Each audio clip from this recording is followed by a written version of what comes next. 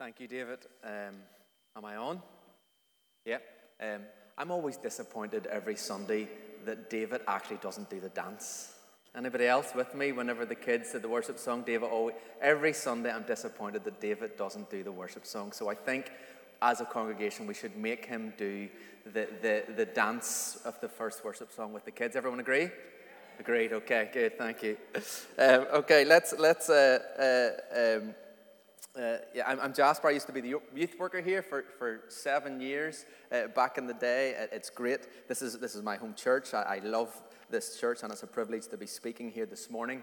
If you're new with us or if you're visiting, we've been going through a new theme in our morning services. We're looking at Word and Spirit together. This idea that we have the Word and Spirit, and whenever the Word and Spirit come together, it's real and good and alive, and Jesus speaks. And we're looking at Luke, the Gospel of Luke, as we dig into Word and Spirit. And this is just the third week, and I will be looking at Luke 3 and Jesus' baptism today.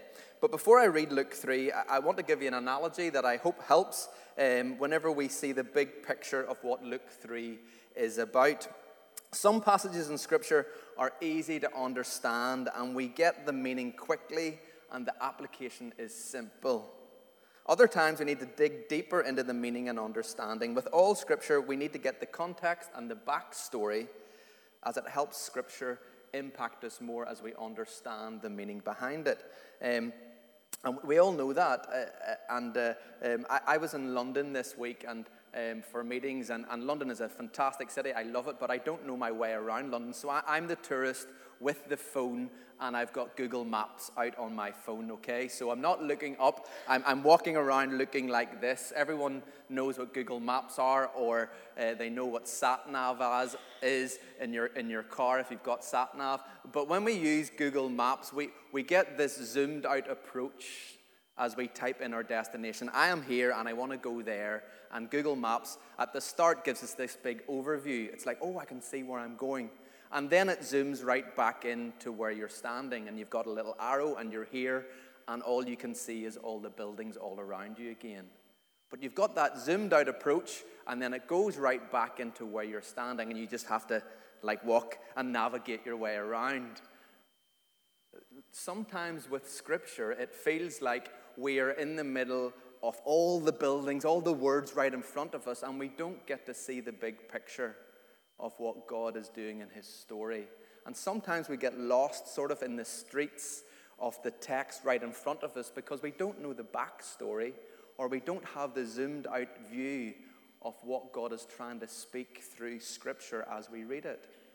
This Scripture in Luke 3 is zoomed out picture of who Jesus is that we're looking at today. It's only a few lines, but it gives us a big picture of who Jesus is, where God places him in his timeline. And we get, sort of like when you get on the London Eye and you can see all how the streets emerge. I didn't know that was so close to that. And we see the bigger picture when we're up higher. This Scripture today is that zoomed out approach as we look at who Jesus is. So let's read Luke 3 together. We're reading Luke 3, starting at verse 15, and we'll go to verse 24. So let's read this together. Again, Luke is trying to give us a big picture view of who Jesus is, and we'll dig into that together. So starting at verse 15 in Luke 3. The people were waiting expectantly and were all wondering in their hearts if John might possibly be the Messiah. John answered them all, I baptize you with water, but one who is more powerful than I will come, the straps of whose sandals I am not worthy to untie. He will baptize you with the Holy Spirit and fire. His winnowing fork is in his hand to clear his threshing floor and to gather the wheat into his barn, but he will burn up the chaff with unquenchable fire. And with many other words, John exhorted the people and proclaimed the good news to them. But when John rebuked Herod the Tetrarch because of his marriage to Herodias, his brother's wife, and with all the other evil things he had done, Herod added this to them all, and he locked John up in prison. So the context is, this is John the Baptist, this is Jesus' cousin, and John has been preaching along the Jordan River for about 6 months, and he's calling the people back to repentance. It's a hard call. It's actually a call of judgment. And he's been doing this for about 6 months, and thousands of people are coming to John the Baptist, who dresses really weirdly in camel skin and eats locusts. He's Jesus' cousin. They probably didn't know each other that well through Scripture. They don't have many meetings until this point. But in the womb, Elizabeth and Mary, the babies recognized each other, if you remember the story. But here we have now John the Baptist preaching and baptizing people in the Jordan River. And even though it is a message of judgment, thousands of people, thousands and thousands, are flocking to him from hundreds of miles to come and get baptized in the Jordan River. The verses we really want to focus on are these verses coming up, verses 21 and 22, the baptism and genealogy of Jesus. And Luke puts them together very purposely. We'll not get into all the genealogy today, but he puts them together purposely. So in verse 21, when all the people were being baptized, Jesus was baptized too. And as he was praying, heaven was opened, and the Holy Spirit descended on him in bodily form like a dove. And a voice came from heaven saying, "You are my Son, whom I love, and with you I am well pleased." And then it goes into his genealogy, and that's for another day. When we read Scripture, it is always good to ask why. We should have the posture of why is he here? Why is Jesus saying these words? Why is God saying these words? Why is it in the Jordan River? Always as we read Scripture, we have to ask the question why, because whenever we ask the question why, we ponder why, and God often speaks and gives us interesting and wonderful answers through Scripture. So why here and why now? Why is this important? And I think it's fascinating that the place Jesus chooses to start his ministry, the place where he kicks it all off, is not with a spectacular miracle. It's not in Jerusalem, in the center of things in the temple. It's not with all the powerful people and the highbrows of society. It is on purpose amongst ordinary people whose hearts are heavy and they know their need of God. They have traveled here with a need and desire to repent and seek forgiveness. It is on purpose that Jesus wants to be there with sinners, in inverted commas, as they're called. He wants to be there amongst ordinary people. One of his names that Jesus will be given, a nickname that he will be given later on, is a friend of sinners. He doesn't just go into the water like out of peer pressure or just because the rest of the people are doing it, or just because he's with the boys and he wants to be with the crowd. He doesn't do it just because everybody else is doing it. That's what the religious leaders came to do. They wanted to come and do it because they felt they were missing out, or they wanted to be seen to be more holy than what they were, and everybody else was doing it, so they better do it. Jesus wasn't doing it with that attitude.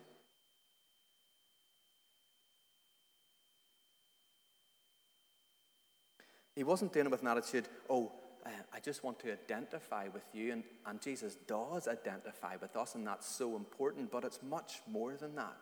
It's much more than him just saying, I've been through this, so I know what it's like for you to go through this. It's much more than that. He doesn't just identify with our humanness. He became human. He doesn't just identify with our sin. Jesus later on becomes our sin. It's not just that he identifies with it, he becomes it.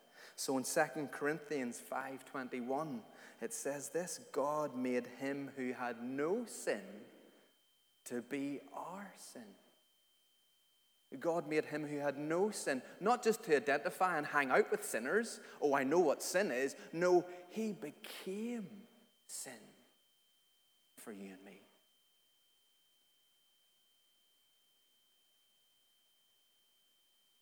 You see, already the first act of baptism is Jesus going much deeper than just saying, I identify with you. Much deeper than that. You see, this is our Jesus. This is the man he was and the God he is. The very first part of his public ministry is to show off that he is one of us, that he walks with us, that he is for us, that he will do all that is required for us to have a relationship with the Father.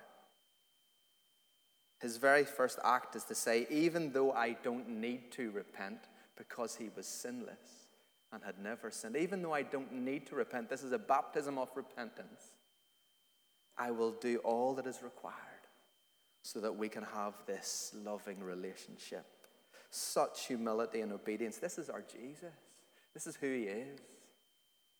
The baptism of Jesus is in all four Gospels, and that's significant, and it's very significant because it is placing Jesus right in the center of God's timeline, from the beginning to the present and also to the end. So the Gospel writers each want us to recognize that Jesus has always been there from the beginning of creation, that God has always wanted an intimate relationship with humans, and that God has now invested everything in making the right relationship possible in the presence and life of Jesus.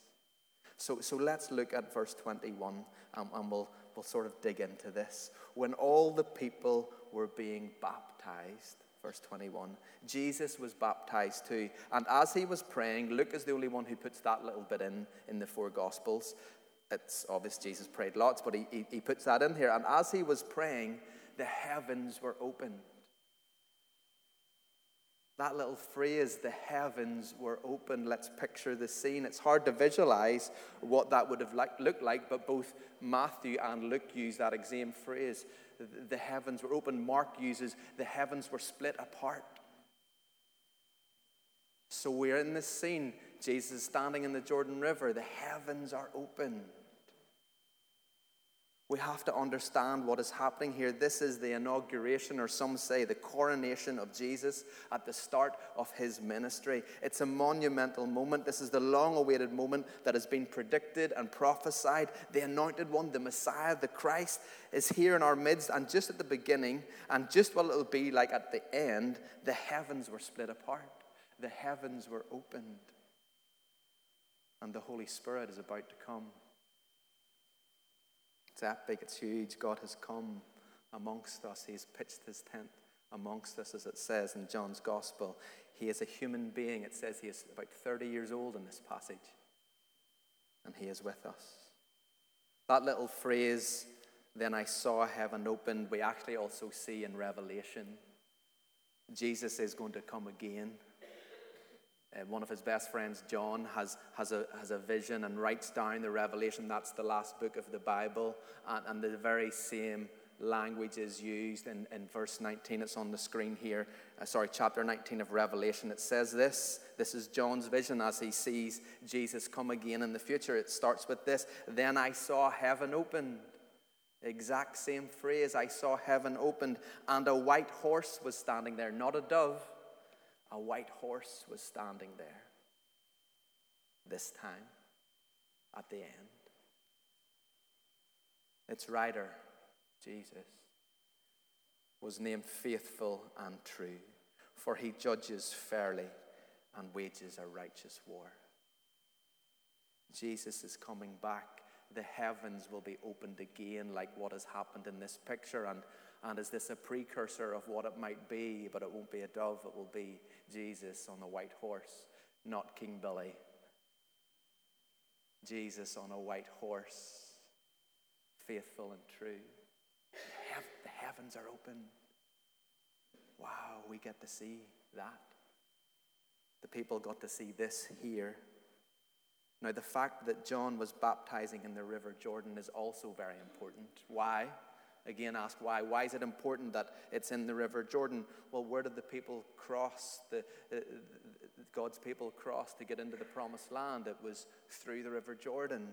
Okay, so what were they escaping from? They were escaping from slavery. They first had to go through the Red Sea with Moses, and the waters were parted, and they walked through on dry land. And then they walked in the wilderness because of their rebellion. And then to get finally to the Promised Land, not with Moses, but with Joshua this time, they get to walk through the Jordan River. It is on purpose that John the Baptist is baptizing in the Jordan River. It's on purpose.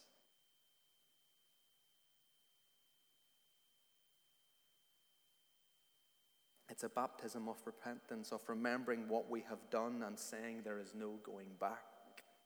I'm not going back to my sin. I want forgiveness. I want to come back through the waters of freedom like they did. This is pointing right back to Exodus for the people.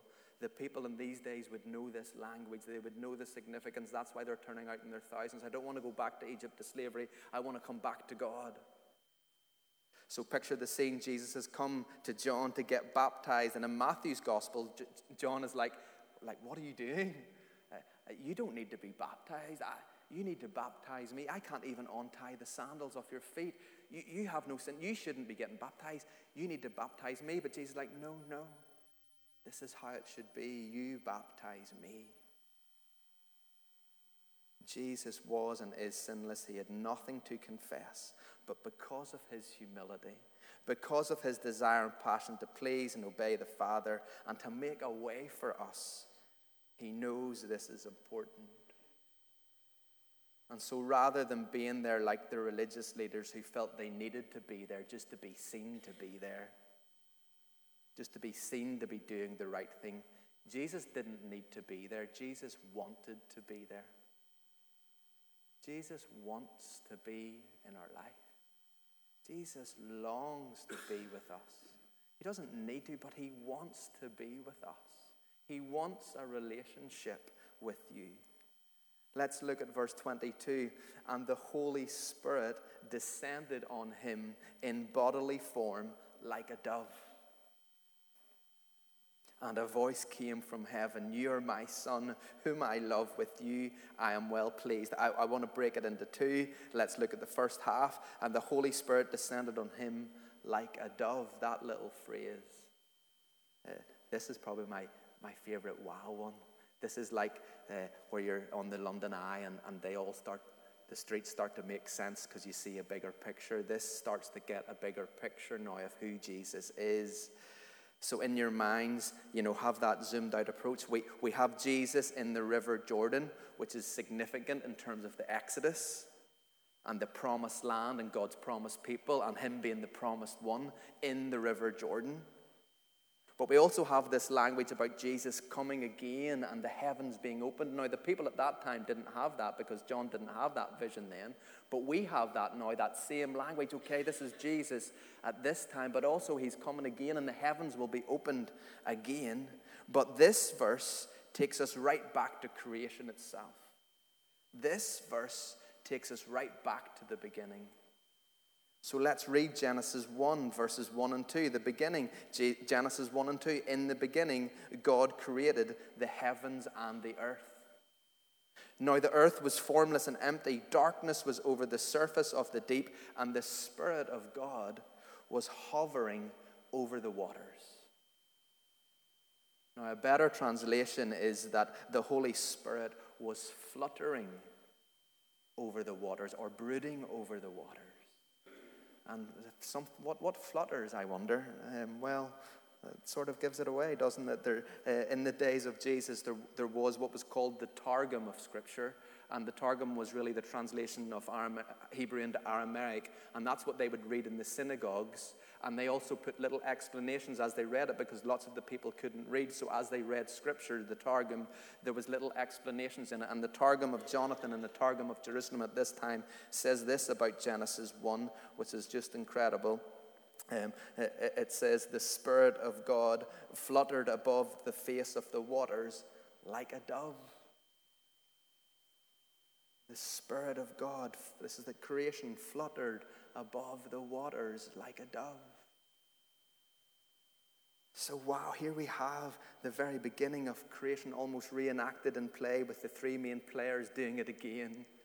The three players are the Trinity, Father, Son, and Holy Spirit. So in Genesis, when they say, let us make man in our image, together let us Trinity, make man in our image, and here we have the Trinity in full view again. I love that we sung that song about the Trinity today, and the guys didn't know, well, maybe you did know I was speaking on this, but anyway, it's wonderful because as we sung that, here we have God, Father, and Holy Spirit initiating a new way, a new covenant with the Son. What Luke is trying to hit home is, this is Yahweh, this is God. The same at the beginning, the same now, and the same forever. This is the one true God right in front of us in action together. First century Jews would instantly understand this moment.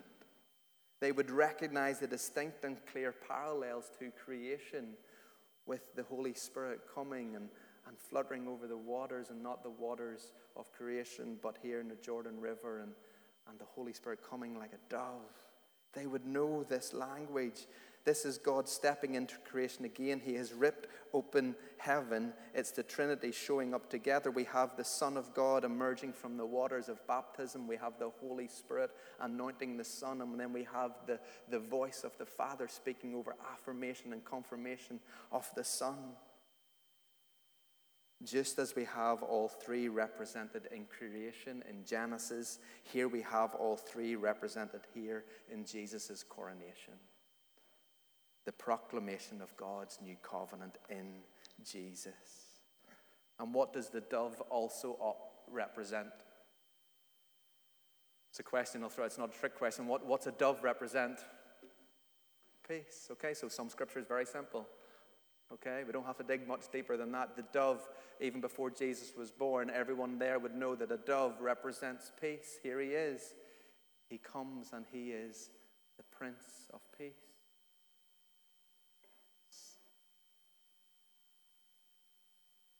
The dove comes back to Noah with an olive branch, doesn't it? From the ark, and Noah feels safe that it's time to go out. The dove comes and anoints Jesus at this moment, and Jesus knows it's time. And he goes out as Prince of Peace.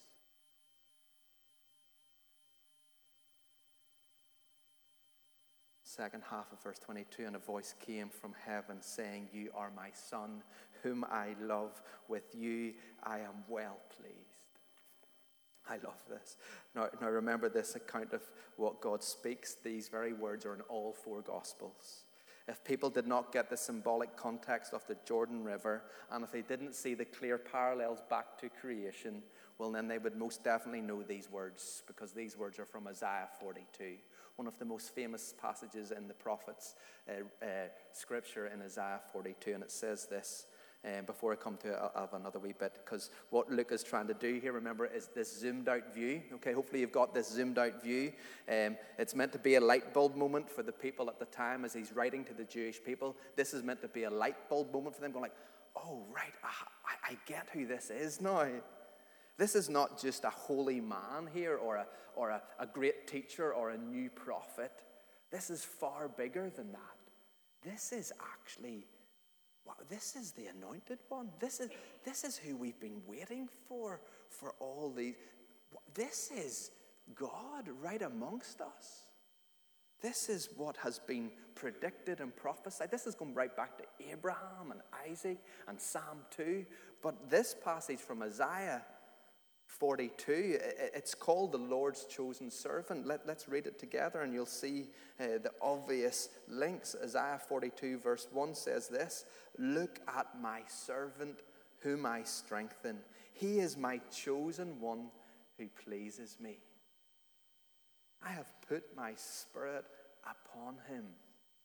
Is it all making sense? Is it all fitting together?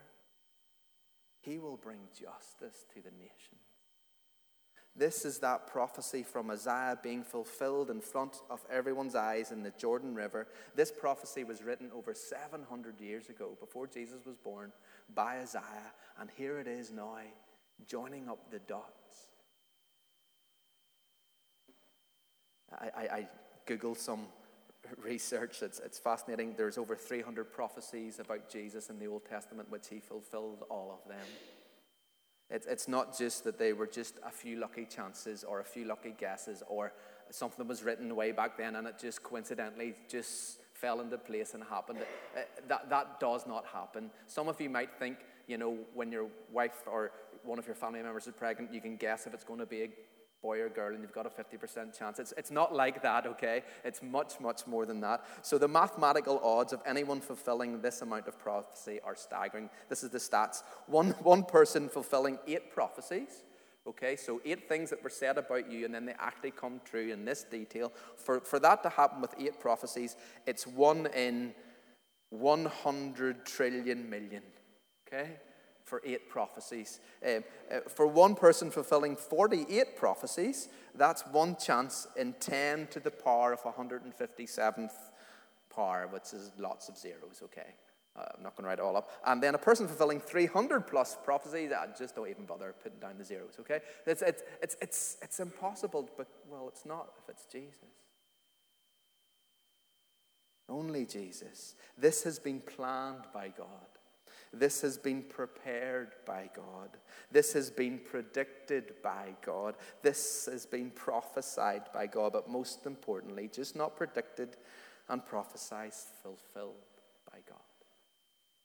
This has been fulfilled. God has made a way for you and me. He's made a way for us. And a voice came from heaven saying, "You are my son, whom I love. With you I am well pleased." We have this wonderful voice of God speaking truth and love over the Son. This is who you are. I love you. The remarkable thing is that God shouts this over Jesus' life at this point where Jesus has not done anything. Yes, he has made a few tables. He's a handyman. He's fixed up a few houses and probably done a lot more.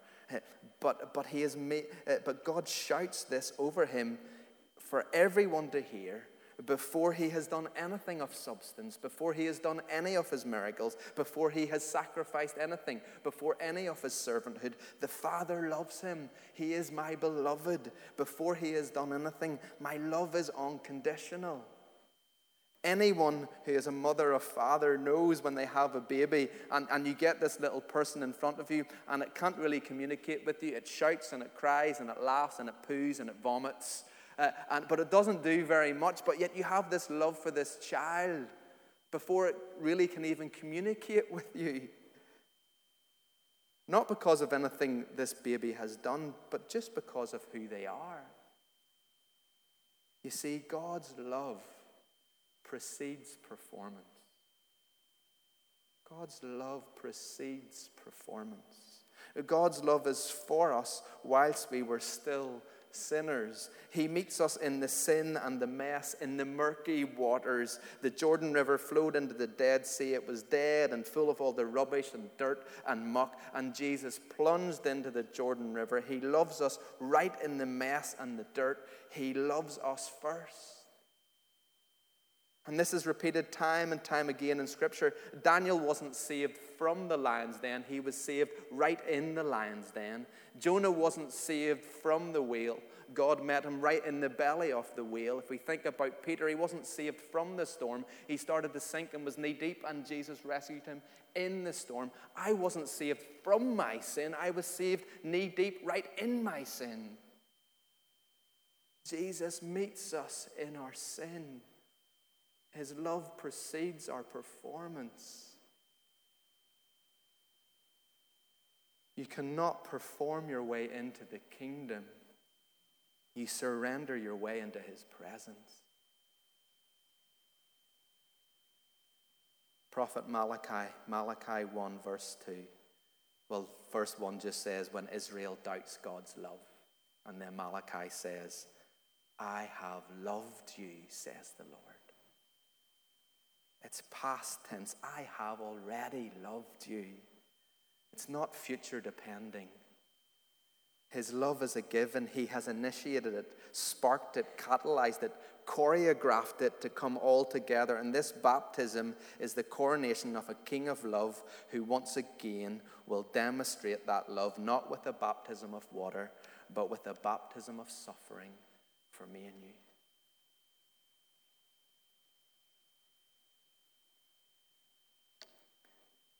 If God only loved us because we loved him first, well, then he would just be the God of transaction. You love me, I love you, we'll swap the deal. It's not who he is. God loved us first, and right in the midst of our mess, we get to know him as the God who transforms us. The God of transformation, not transaction. This is why we love Scripture, as David was talking about. This is why it's so important to get Scripture in the hands of our young people and our old people all around this land, because whenever we start to understand what God has done for us and how he's made a way for us, and Scripture comes alive, our faith in who he is invigorates our journey and our story. I think these words from God the Father are the most beautiful, intimate, audacious, marvelous truths of the gospel. The whole Christian gospel could be summed up in this point, that when the living God looks at us, when God looks at you and me here this morning in this church, picture the scene, he's looking at you. And when he looks at us, at everyone who knows him and follows him, he says to us what he said to Jesus on that day. He sees us not as we are in ourselves, but as we are in Christ Jesus. It sometimes seems impossible, it seems scandalous, and grace is scandalous, that God looks at us, that God looks at me and you, and he says, you are my dear, dear child. You are my beloved.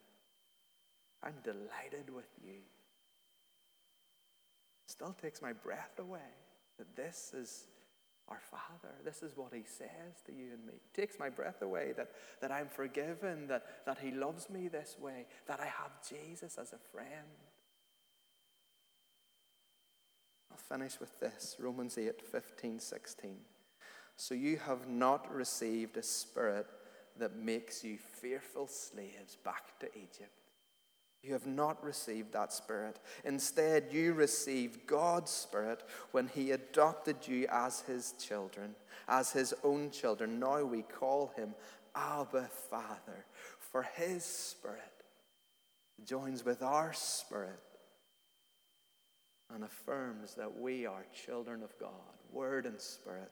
His Spirit, the Holy Spirit, joins with my spirit to affirm that I am a child of God. His Spirit joins with your spirit to affirm that you are his child. He delights in you. He speaks love over you. And you get to own him and know him. Word and Spirit, proclamation and presence. Every one of us are invited into his story. Every one of us in this room. Your past does not determine your future. No one is disqualified. With Jesus, sin is never a full stop. It's never a dead end. So receive his invitation this morning. Receive his invitation to himself, who he is. This is our Jesus.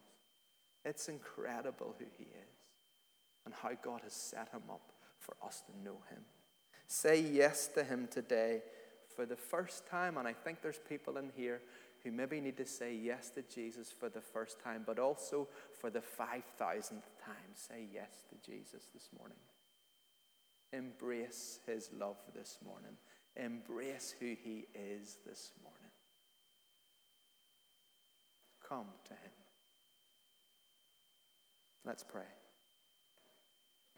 Father, we thank you that you have done all that is required that we can have a relationship of love and friendship with you. So, Father, we say yes to you again. Thank you for how you've joined up all the dots in our lives. Thank you for who you are, that you stepped into our life, that you initiated your love for me. Father, help us see that afresh this morning and embrace that afresh this morning. In your Son's name we pray.